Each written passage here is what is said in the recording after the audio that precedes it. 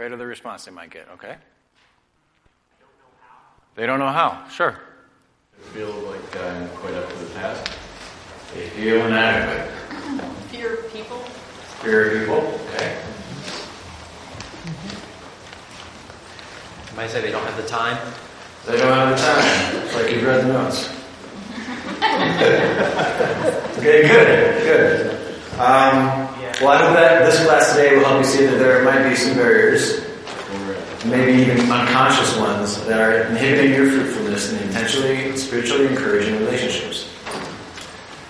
But even if you aren't hindered by the issues we're going to discuss today, I bet someone that you spend time with is. So, thinking very clear about the barriers and excuses to not engage in discipling will help you even better disciple others that you influence.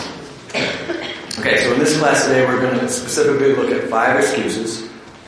And to think about the excuses, we can put them into 3 categories.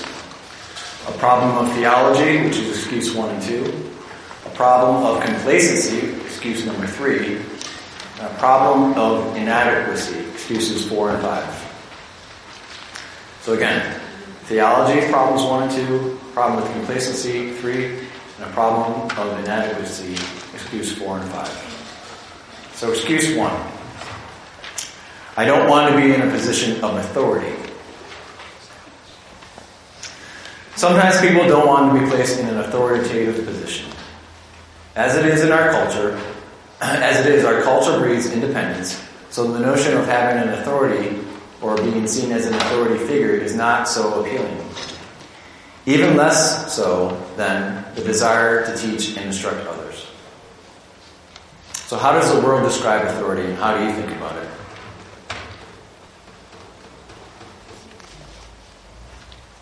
It's oppression. Oppression, yeah. Yep. I'm thinking that's how you think the world thinks about it, not how you think about it. Yes, the world thinks. That was the question, right? Yeah. Dangerous. Dangerous, okay. Like the police. Easy to abuse. Easy to abuse. Yeah. One-directional. One-directional. Maybe agenda-laden, or, I guess that goes along with misuse, but... Sure. Yeah, it's always got an angle.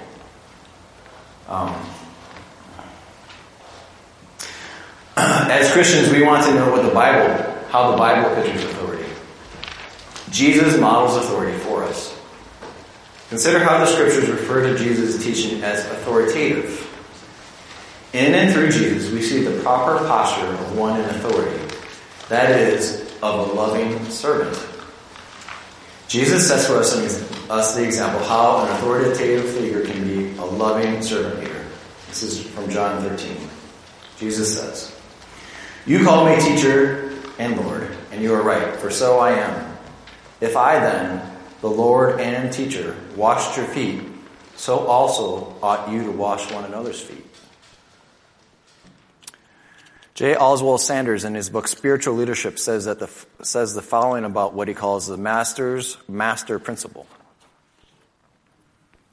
Quote, "In light of the tremendous stress laid upon the leadership role in both secular and religious worlds, it is surprising to discover that in the King James Version of the Bible, for example, the term leader occurs only 6 times, 3 times in the singular and 3 times in the plural.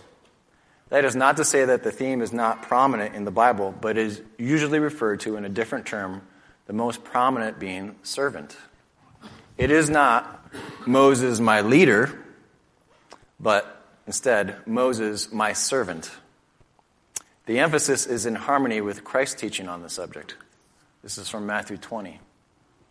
But Jesus called them to himself and said, "You know that the rulers of the Gentiles lord it over them, and their great men exercise authority over them. It is not this way among you, but whoever wishes to become great among you shall become your servant, and whoever wishes to be first among you shall be your slave.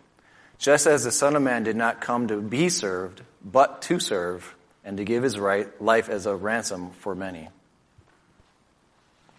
Have this attitude in your heart, the attitude that puts the other person's welfare ahead of your own. You'll find even though discipling puts you in a position of authority, An attitude of sacrificial love will wed initiative with service and humility. We are not lording it over others when we disciple them. Rather, we are serving them, even if they don't entirely perceive it as such. We should be very careful to have an appropriate view of authority in our relationships. Biblical authority is not abusive authority. It's servant authority. Ask yourself, am I displaying the servant-hearted love of Christ in my use of authority while discipling?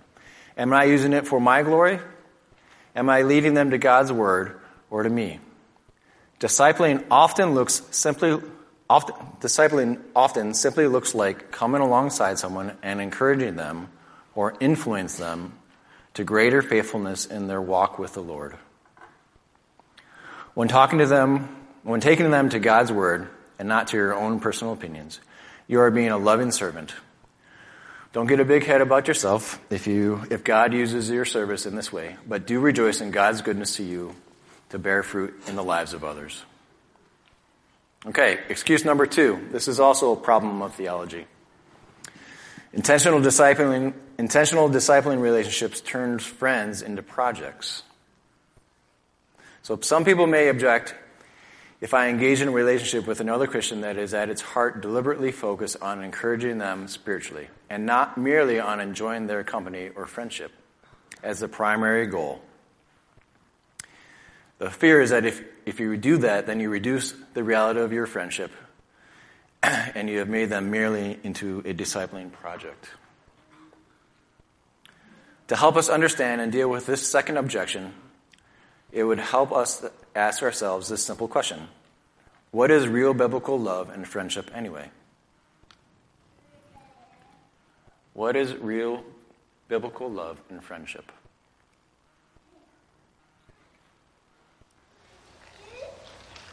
Putting another person's needs ahead of your own. Okay, putting another person's needs ahead of your own, yes.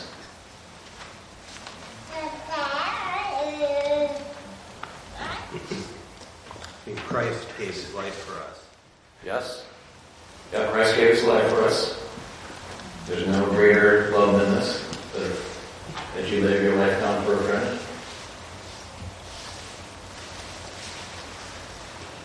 He also notes in a number of places that if you love me, if you are my friend, you will keep my commandments. Yes, that's true. If you love Christ, you will keep his commandments. That's good.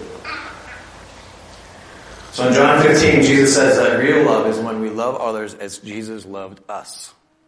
If we recognize the example of Jesus' love for his disciples as a sort of model, then we cannot conclude that real love is merely affirming affection and camaraderie. Jesus loved by setting out fundamentally to do eternal good for others as a supreme mark of his love for them. Let me just say that again. Jesus loved by setting out fundamentally to do eternal good for others as a supreme mark of love for them. Last week we read Jesus' words to his disciples, John 15:15. No longer do I call you slaves, for the slave does not know what his master is doing. But I have called you friends, for all things I have heard from my Father I have made known to you. So Jesus' friendship was shown by revealing his Father's will. Did you hear that? Jesus' friendship was shown by revealing the Father's will. For all that I have heard from my Father, I have made known to you. Friendship is shown by sharing the Father's will. They are not merely a project to him, but he loved them by revealing truth. Listen to Ephesians 5:1 and 2. Therefore, be imitators of God as beloved children, and walk in love as Christ loved us and gave himself up for us, a fragrant offering and sacrifice to God. Again, here we see Christ's desire to set out to do good for all his children as a grand mark of his love for them and as a pattern for us to follow. We are to live a life of love for others just as Christ lived a life of love for others. Real love sets out purposefully to do spiritual, eternal good for the beloved. That said, it is possible to make people into projects. We can make a friend a project by demanding a rigid adherence to some set program, or to not being concerned with the actual feelings of our friends. or by throwing simple Bible verses without taking time to understand why they are struggling. So, just a question to you. How can we avoid making people into a project? What do you think? Remember that it's Christ that changes people, not us. Yeah, good. And if we fail, or that was what I was trying to work. If they don't convert, it's not because of us, it's Christ who got you. Right. Otherwise, you can become discouraged. Sure. All right, so how do we avoid making people into a project?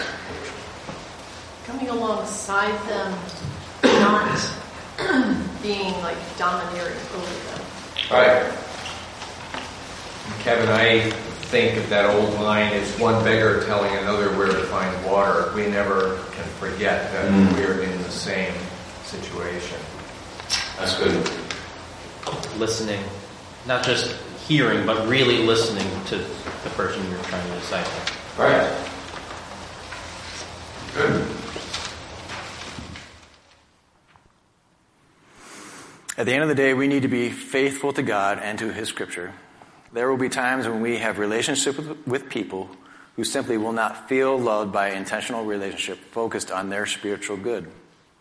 Sometimes this happens because they believe your intentional discipleship is out of a sense of obligation, not out of any sense of really loving them.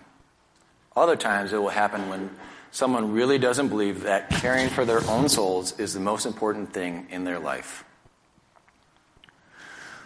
For many of you, a relationship focused mainly on spiritual encouragement may be emotionally unsatisfying. I encourage you to maintain a good balance of gentleness, kindness, and clarity on this point. We want to be kind and gentle to help a person understand and perceive the love we have for them in Christ. At the same time, especially with less mature Christians, you don't want to see your way of relating to them being driven by their felt needs. Rather, you want it to be shaped by God's Word. So be a friend, hang out if you can, but keep in mind that pointing them to the Father, to greater joy in repentance and obedience, that's the best way to love them. Okay, excuse number 3. This is a problem of complacency. And that's, I just don't feel like it, and I don't have time for it. So we live in a busy country, in a busy time. Most of the lives around us and many of our own are full to overflowing with relatively good things. Considering all that we have received from God and His church, what does it say about our understanding of grace and love if we hoard our blessings to ourselves? Many times it helps to set the focus on things that really matter in life, the things that the Bible directs us as being most important. Think about how God has cared for you, loved you, forgiven you, blessed you, and comforted you. As you think about God's love, forgiveness, and care for you, this thought should cause you or motivate you to do the same for others. We love others because God first loved us.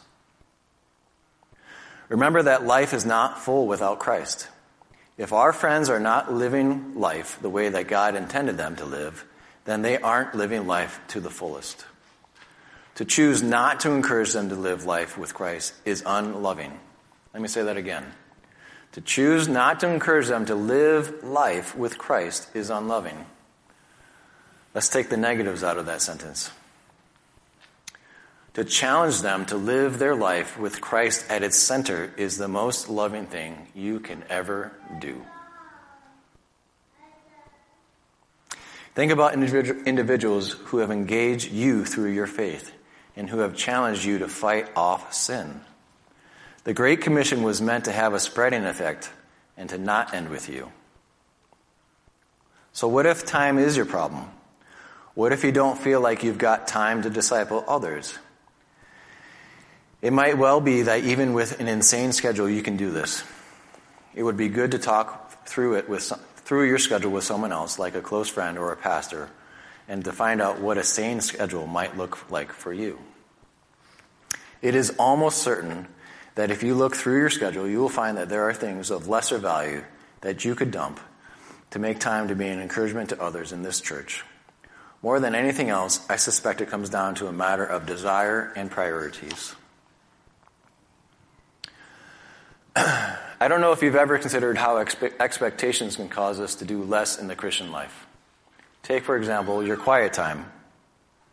For some of us, if you can't do 30 minutes or an hour of quiet time with all the good things you envision, like prayer, in-depth study of the passage and meditating and applying it to your life, then many of you, or some of you, won't do it at all.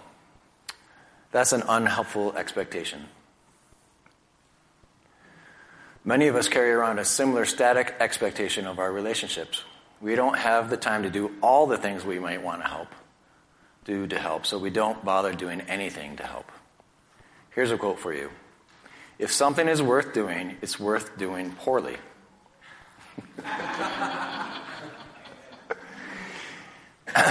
Is that quote advocating for poor work or laziness? No. It's advocating the importance of the job, even when not done to our expectations. Later in this class, we'll consider how to do Bible study with one another and how to pray together.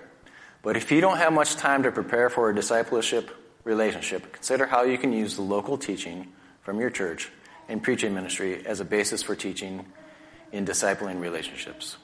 1, you could attend a core seminar class with someone and then meet up for lunch to discuss the content. Meet together to discuss the Sunday sermon.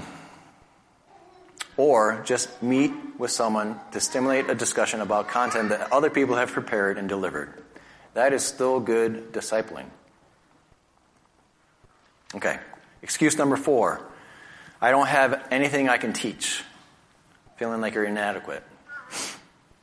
Every Christian has at least one important thing to pass on to others. The gospel of Jesus Christ. At the very least, if you don't feel like you have anything you can teach, you can seek out someone with whom to share the gospel. You might think of the gospel as what God uses to bring unbelievers to salvation in Christ. That is certainly true.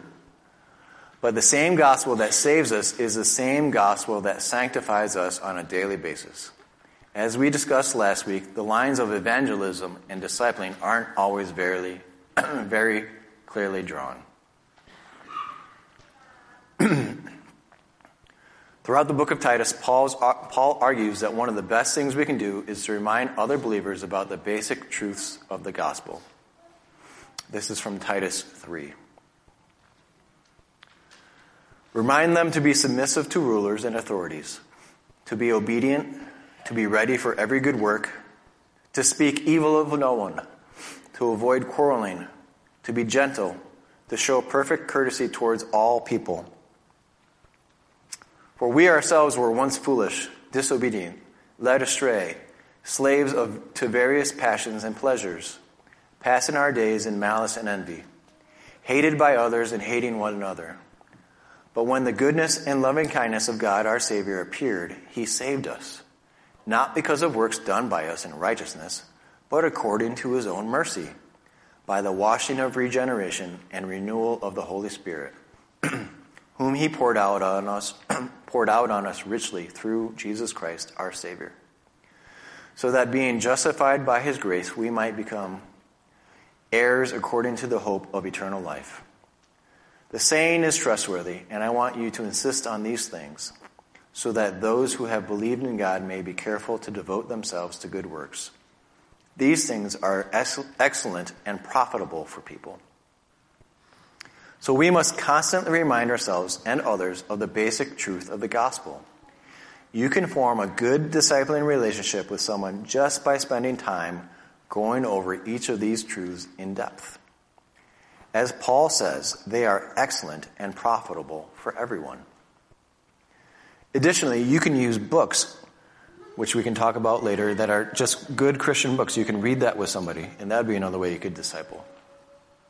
So whatever stage you are at as a Christian, you can always have something you can teach. Your daily life, your prayer, your words, and everything in your life is a means through which you can disciple others. Okay, excuse number 5. I'm not gifted to disciple others. There are others more gifted than I am. Let them disciple others.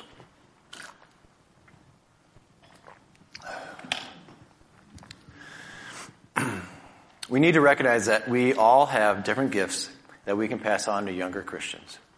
It's not simply a matter of theology or expertise in biblical exposition.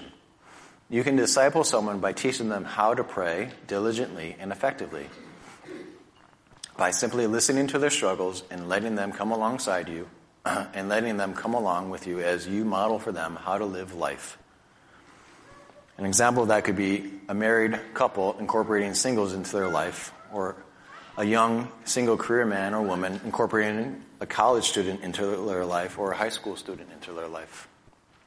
Discipling is fundamentally about bringing people to God's truth. You are to be a conduit for the truth. If at this point in your Christian life you don't feel competent or confident in teaching others the Bible, then consider reading a good Christian book with someone. If it is a good book, then it includes wisdom and biblical truth that you can discuss and share with someone when you read it over.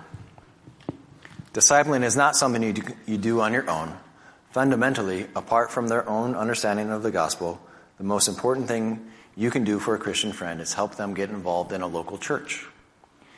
You want to get your friend involved in your church or any other Bible-believing church so that he or she can be discipled by other people in your congregation who have gifts that you don't have. Remember, it takes a church. Discipling should never be thought of as an individualistic endeavor, but it should be thought of as a community affair. So let's talk now about overcoming fears of discipling. Even if we get past the excuses for not discipling, many of us will still have certain fears about discipling. In fact, it's probably a good thing to have some measure of health or of a healthy, holy fear about the task before you. Recognize the commitment. Discipling is not to be taken lightly, and a little bit of fear is a good thing. In Matthew 18, remember the time when Jesus welcomed the little children. Many think of this passage as being just about kids.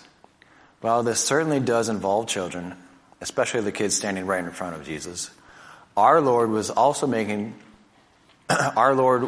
using children as an analogy for how to spiritually deal with any Christian, adults and children alike.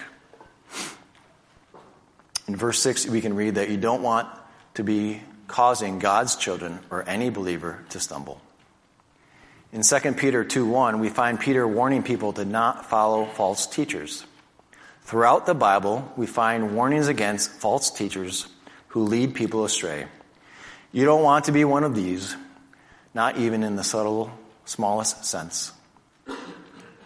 By committing to intentionally spending a decent amount of one-on-one time with an individual, we must recognize that we can have a significant influence on their Christian walk, especially if they see us as someone with some authority, and they see us as someone to use as their model. We do not want to teach or exemplify falsehood. So we should approach discipling with some holy fear that we would not lead any of God's children in the wrong direction. So what are some fears that we might have as we approach a discipling relationship?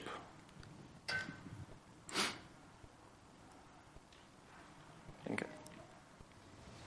I think we talked about this actually. Did I ask this question? I think I did. Okay. We said things like, you might not know what to say. You might say the wrong thing. You might not know how to answer their question. You might be fearful that you won't live out a perfect Christian life in front of your friend. You might be fearful that you're too immature to help someone. You might fear that you'll fail at this. And you might fear that you won't be liked by the other person. And all of these things, we need to remember that God helps us to overcome fear, failures, and weakness. Not only that, but He finds ways to work through us despite our shortcomings.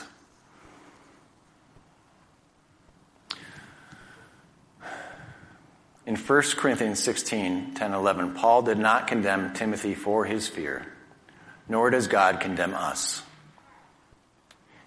in 1 Corinthians 1, 25 to 29, God works through the foolish, lowly, despised, and weak things of the world.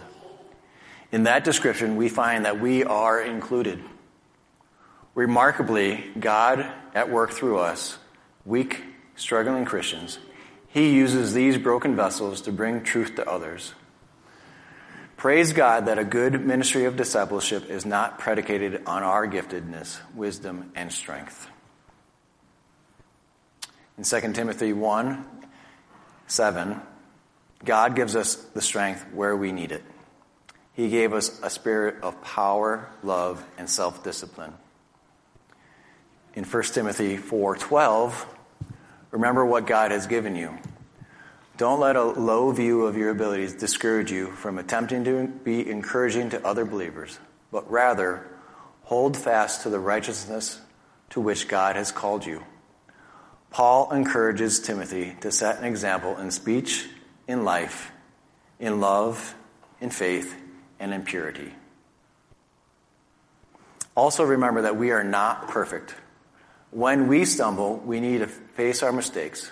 We need to show those whom we disciple how to deal with sin and failures. Model confession, repentance, and prayer of thanks for forgiveness. If you sin against your friend, ask him or her for forgiveness. If you say something wrong, correct it next time. The world does not like to admit sin and weakness.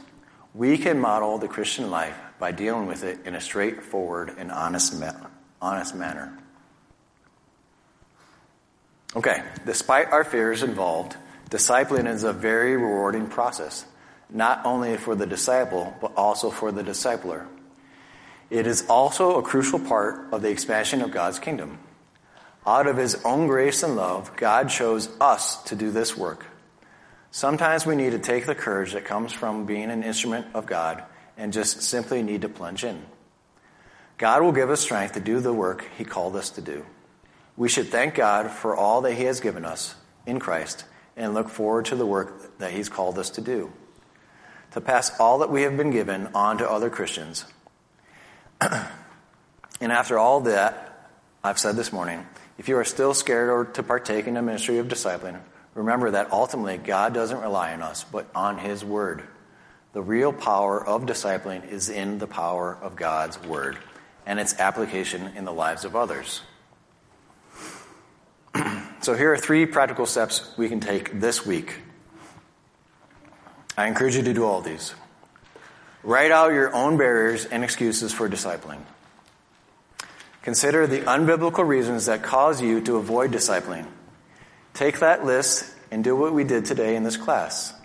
See if the reasons are reasonable in light of Scripture. You will probably find that most of our excuses can be thrown right out of the window once the light of Scripture reflects on them. 2, think about your schedule and think about how you can make an insane schedule more sane so that you have time to start pouring into others. Look particularly for things that you can dump that are of lesser value. For instance, you could stop reading the news on your phone and you could have breakfast with somebody or something.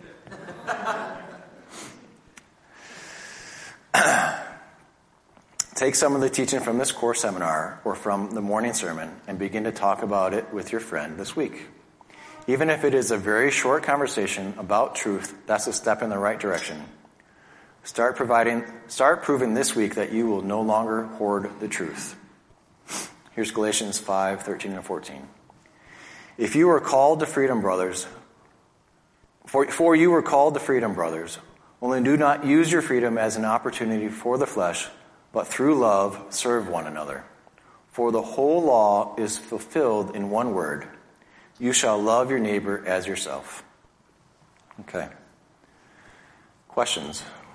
Any questions on overcoming fear and excuses about discipling? You mentioned good books. Yeah. So, some good books to read on it? Good books to read on discipling? When I was bringing that up, I was thinking more, not just books about discipling, but just good books about any part of the Christian walk that you could read together with somebody else and discuss the truths that were discussed in that book. So it doesn't have to be just a book on discipline. Actually, I think, unless you're discipling someone on how to disciple, I think that would be a strange book to read. But good question. Thanks for helping me clarify. I'll just do a shameless plug for Flourish. We're going to do another couple of sessions this winter, and the book Side by Side that the ladies did last summer. The first 6 chapters, we're going to go through 5 more chapters this winter, and then more in the summer. But I've been looking through it just in preparation, and I think it's exactly, it's not rocket science, right? It's just figuring out how to live life next to somebody else and let them do it. Yeah, good. Yeah, Heather, Side by Side would probably be my top pick at this point. And when I Yeah, so if you couldn't hear, the book recommendation is called Side by Side. Who wrote that? Ed Welch, okay. 9 Marks has a small one, Mark Dever on discipling. Blue book. I was given it as a gift at one of the congregational meetings. It was pretty good. Yep, the 9 Marks book on discipling is good. Is there such a thing, a biblical concept, such as spreading yourself too thin? And if so, what would prioritizing the relationships look like if that's the case? Or I think spreading yourself too thin is a possibility. I just don't think it's really what most of us struggle with. And if you mean in terms of spreading yourself too thin relationally across too many people, yes, I think most of us struggle with having too few relationships like this, not too many.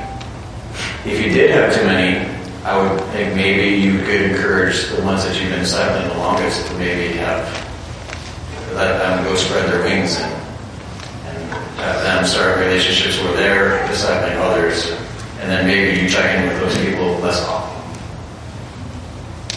Yeah, I think if by too many I meant probably more not enough maybe commitment on my own end, more just like touching base with people and kind of keeping it thin, not deep enough. Yeah, skipping across the water rather than diving deep. Yeah. Okay. Yeah. Yeah, could you clarify for me? Discipleship, is this like an agreement between two people, or is this just something that naturally occurs between two people? I think sometimes it could be both ways. Sometimes someone could approach you and say, hey, I really want to grow in this aspect of my life. Could you help me do that? I mean, the word discipleship wasn't used in that request there, but that is kind of a formal request for discipling. So it could look like that. Or, as I look back on my Christian walk, especially early on, I realize now guys were discipling me when I didn't even know that's what was going on because I didn't really have that category. But they were very intentional in pursuing me, and I didn't ask them to do that. So it can happen both ways. Just don't get a contract out or anything like that. How did you feel when you figured out what was going on? Oh, I loved it. But I honestly figured it out, long after it was happening. So I love a brother that wants me to grow in Christ. So I didn't feel like a project. I felt like a new believer who was hungry for any help I could get.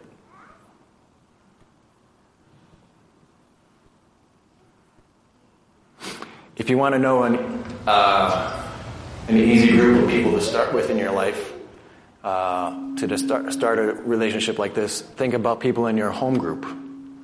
Those are relationships where you see people, 3 times a month, where you guys can have conversations, during the opening time when you're just fellowshipping, and then you can say, hey, let's grab lunch on Saturday or something like that. So if you want someone to pick to try to start a relationship like this where you can mutually encourage each other to greater fidelity to the Lord, think about someone in your home group.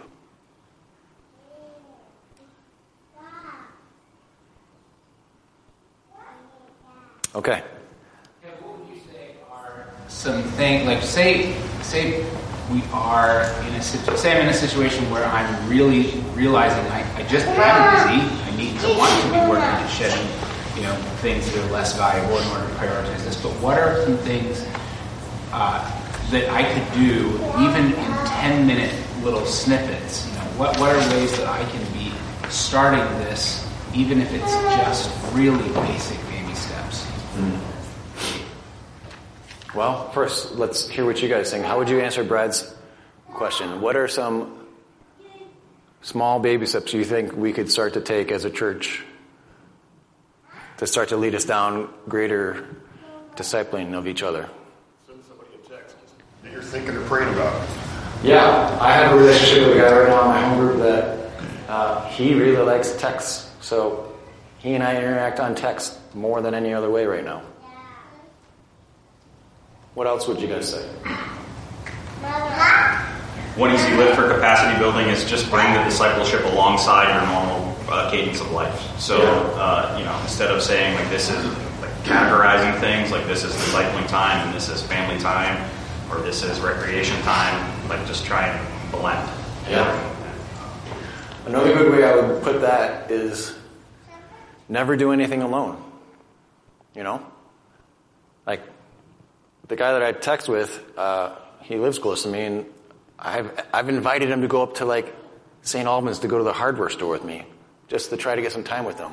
So try to avoid doing things that you could be doing with somebody else that would give you time with the person. Try to avoid doing them alone. You don't have to do it every time. That might get a little weird, but hey, I'm going for eggs, so let's go get some eggs. How else, Matt? I think it's important as believers, we need to realize that yes, we need to be looking to disciple others, but we also need to be trying to find people in the congregation that can disciple us. And I think that someone told me once that find people in the church that are a little more mature than you and seek out those people and let them disciple you, and then in the same token, look around the congregation and find people that you think you can be a blessing to and you can disciple. And so it goes both ways. Because like you said, it doesn't matter where you are in the spiritual walk. You probably are more mature spiritually than someone in the church that you can be a blessing to and you can speak truth into their life. But at the same token, you need that coming the other direction from someone that can do the same for you. So just trying to figure out those two groups of people and trying to find those in the congregation is really helpful. Yeah, that's great. And I would add a third category to those two that you just laid out, which Brad actually shared from his dad last week. So find someone ahead of you that can help disciple you. Find someone behind you that you can help disciple. But then Brad also added the third, which was find someone next to you. That right? What was your dad's quote? Something like that. Yeah. Someone to walk beside you. Someone to walk beside you too. So, yeah. Think of those three categories. Along with that, I remember our girls, when we were starting RGC, they were still at CMC, and they were being mentored and discipled by maybe a year older or 2 year older students, and who were being mentored by their youth group leader or whatever, and there was that trickle down, but then they were speaking into the lives of kids here. Because they were the oldest. They were the high schoolers. So it's not just our lives, but encouraging our kids to do the same. That's good. Well, how about I pray and then we'll get ready for the service. Heavenly Father, thank you so much for loving us and for sending your Son to this earth. And thank you, Lord, that he lived a life that was perfect and that he died on the cross for our sins.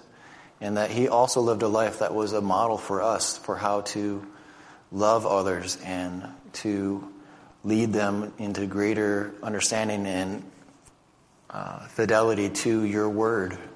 Lord, help us to engage in relationships where we help to mutually encourage each other to walk with you. Help us to disciple others. Help us to overcome any sort of fears or barriers that we have to discipling.